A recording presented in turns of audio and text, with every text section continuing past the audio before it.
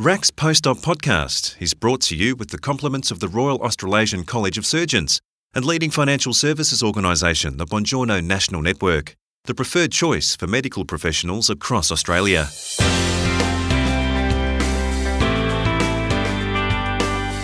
A common challenge to both New Zealand and Australia is being able to provide medical care for its people in remote communities. The college is actively working on issues like workforce recruitment, retention and professional development to areas outside of the major cities. Who better to advocate the advantages of living and working in rural parts of Australia and New Zealand than ENT surgeon Dr. Bridget Clancy, who runs her practice in the regional city of Warrnambool in Western Victoria. Dr. Clancy is chair of the Rural Surgery Section Committee, which is dedicated to providing solutions to surgical challenges in remote and regional parts on both sides of the Tasman. Dr. Clancy explains to Chris Ashmore how she first became involved in the committee.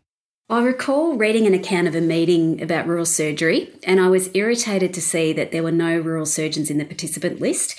So I contacted the organiser, and that led to an invitation to attend a forum on rural surgery hosted by Sally Butchers, who's my predecessor in the role of chair for the RAC's Rural Surgery section. Sally co-opted me to the committee as the OH&S representative, and over time mentored me and then nominated me to become the chair when her term ended. And what have been some of the greatest achievements during your time as chair?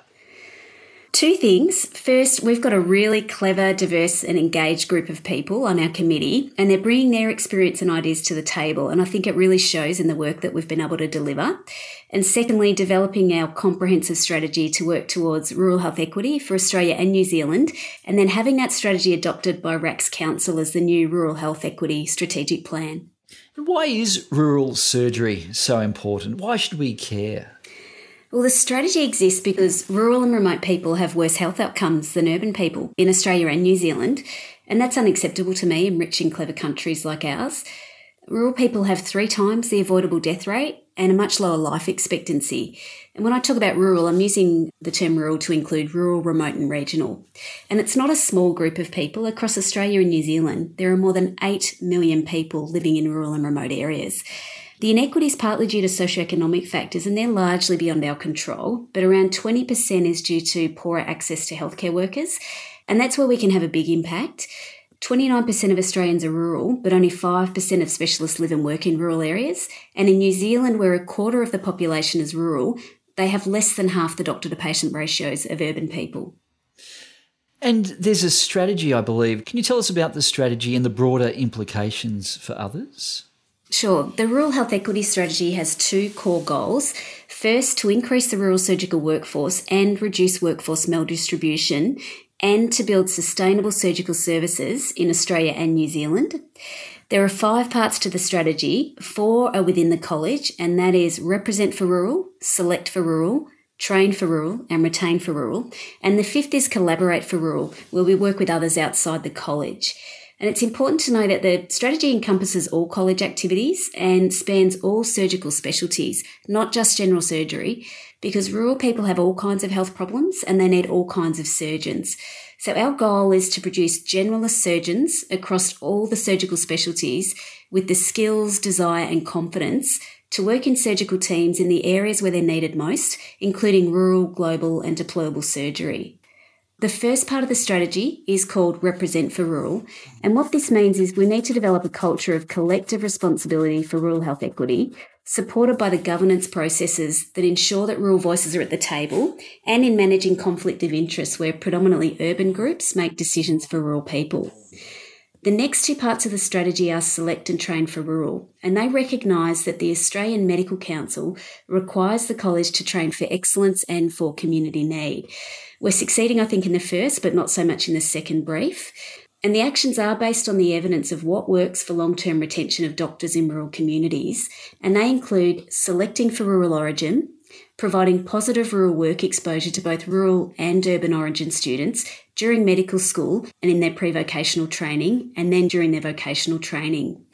We also know from the evidence that effective interventions are bundled, they span the whole career cycle, and they're tailored both to the rural patient and their context, while also being focused on health outcomes and being flexible on process. The Select for Rural actions include a rural selection initiative and removal or balancing of selection criteria that already exist but that disadvantage rural applicants. In the Train for Rural strategy, the actions include increasing opportunities for rural work experience with a new rural surgical curriculum and rural-specific accreditation criteria for rural training posts and the new concept of a GRID dual fellowship model. Now, GRID, or GRID, stands for Global, Rural, Remote, Regional and Deployable Surgery. So the idea is that a surgeon would gain the generalist skill set of their primary specialty plus a second fellowship in GRID surgery. And the fourth part of the college strategy is Retain for Rural. And that speaks to the need to retain the rural surgeons we already have, support rural specialist international medical graduates, and to support whole surgical teams in place. Well, with all that in mind then, what are your aims, say, for the next 12 months? Sure. So the Council's convened a Rural Health Equity Steering Committee to drive implementation of the strategy in its first and second year, and that committee is going to be led by Professor Kerryn Fielding. I expect the steering group would prioritise development of the rural curriculum, and we've already secured government funding to do that. I think they'll work with the training boards on the Select and Train for Rural actions and collaborate through two main projects, and they are the New Zealand Rural Strategy and the Remote Central and Northern Australia Strategy. We'll also be working with the global and military surgery sections to develop the GRID faculty and dual fellowship model.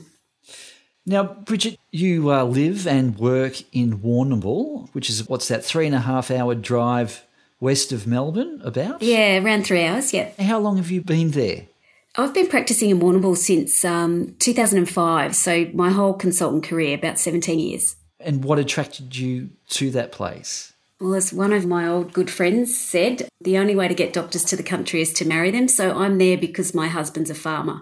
So we met through mutual friends. I spent part of my childhood in the country, and one of my friends that I grew up with introduced me to my husband. They went to uni together, and after Dave had a career in the mining industry as an accountant, he had a career change and went back to family farming, and I followed him when I finished training.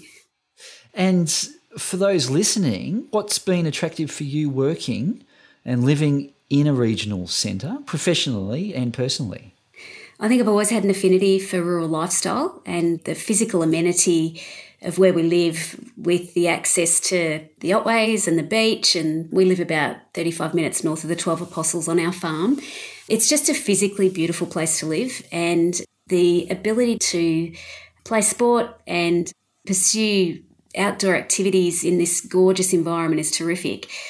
I think I also really appreciate working where you're needed. So taking my skills to an area that really needs them. It's very satisfying. We have a pretty short distance between primary health care with our GP colleagues, and we're also maintaining really good links with subspecialist services in larger regional settings and in cities. So I think I really have the best of both worlds, where I've got a really satisfying work, but also great relationships with the team and the community around me. It's also a great place to raise kids. It's fantastic. In the last 12 months, certainly with COVID, have you noticed whether there's been interest from other medical professionals in the capital cities wanting to move to rural or regional areas? Oh, that's a great question. I'm not so sure within medical circles, but I know that within my patient population, it's not unusual for one parent to live in the country and another parent to commute to the city. And in fact, one of my brother-in-laws is a retail CEO, and he flies into Melbourne on Monday and comes back on Friday. So it's a relatively common model in the country to have professionals work between city and country. But I have noticed that during lockdown, several of the urban partners relocated to the country permanently and have found that the sort of amenity in the country, our lockdown restrictions were much less restrictive than in Melbourne. But also it's possible to exercise. I can walk on a rail trail for an hour without seeing another person. We were all able to surf and swim at the beach. Just the physical space was great. And because our centre that we live near has a pretty good cafe culture and gallery culture, and so I think that we have noticed certainly real estate prices have gone up enormously in our area. We've noticed, perhaps not so much in medical circles, but the medical community in rural areas is relatively small at the moment. So I'm noticing it more in academics and in people working for government and for larger corporations that are now able to, rather than commute to a city to work, they're staying home.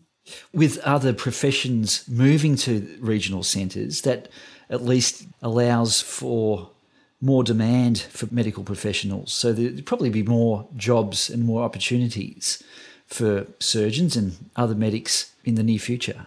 I think there's an enormous amount of opportunity for professionals to move to rural and remote areas. I think what sometimes works against long-term retention is the personal and professional supports that people need to live a good life. And that's what I think's really changed during COVID, because so many of the things that were harder to access, for example, for me to travel to a CPD event or a conference, was always something that you had to drive a long way or fly a long way and attend in person, but everything's available online now. So I serve on national boards and in other advocacy roles, and I've been able to do all of that from home. And I've travelled a lot less. I'm a lot healthier. I've enjoyed being with family and friends a lot more. And I know that even my contemporaries in the city who are battling traffic, the traffic in cities now is awful. And just for them to get to a meeting after work is impossible, the amount of time they'd be stuck in traffic. So I think everybody's benefited from the online space. For anyone who's thinking of moving to the regions, what do you suggest they consider?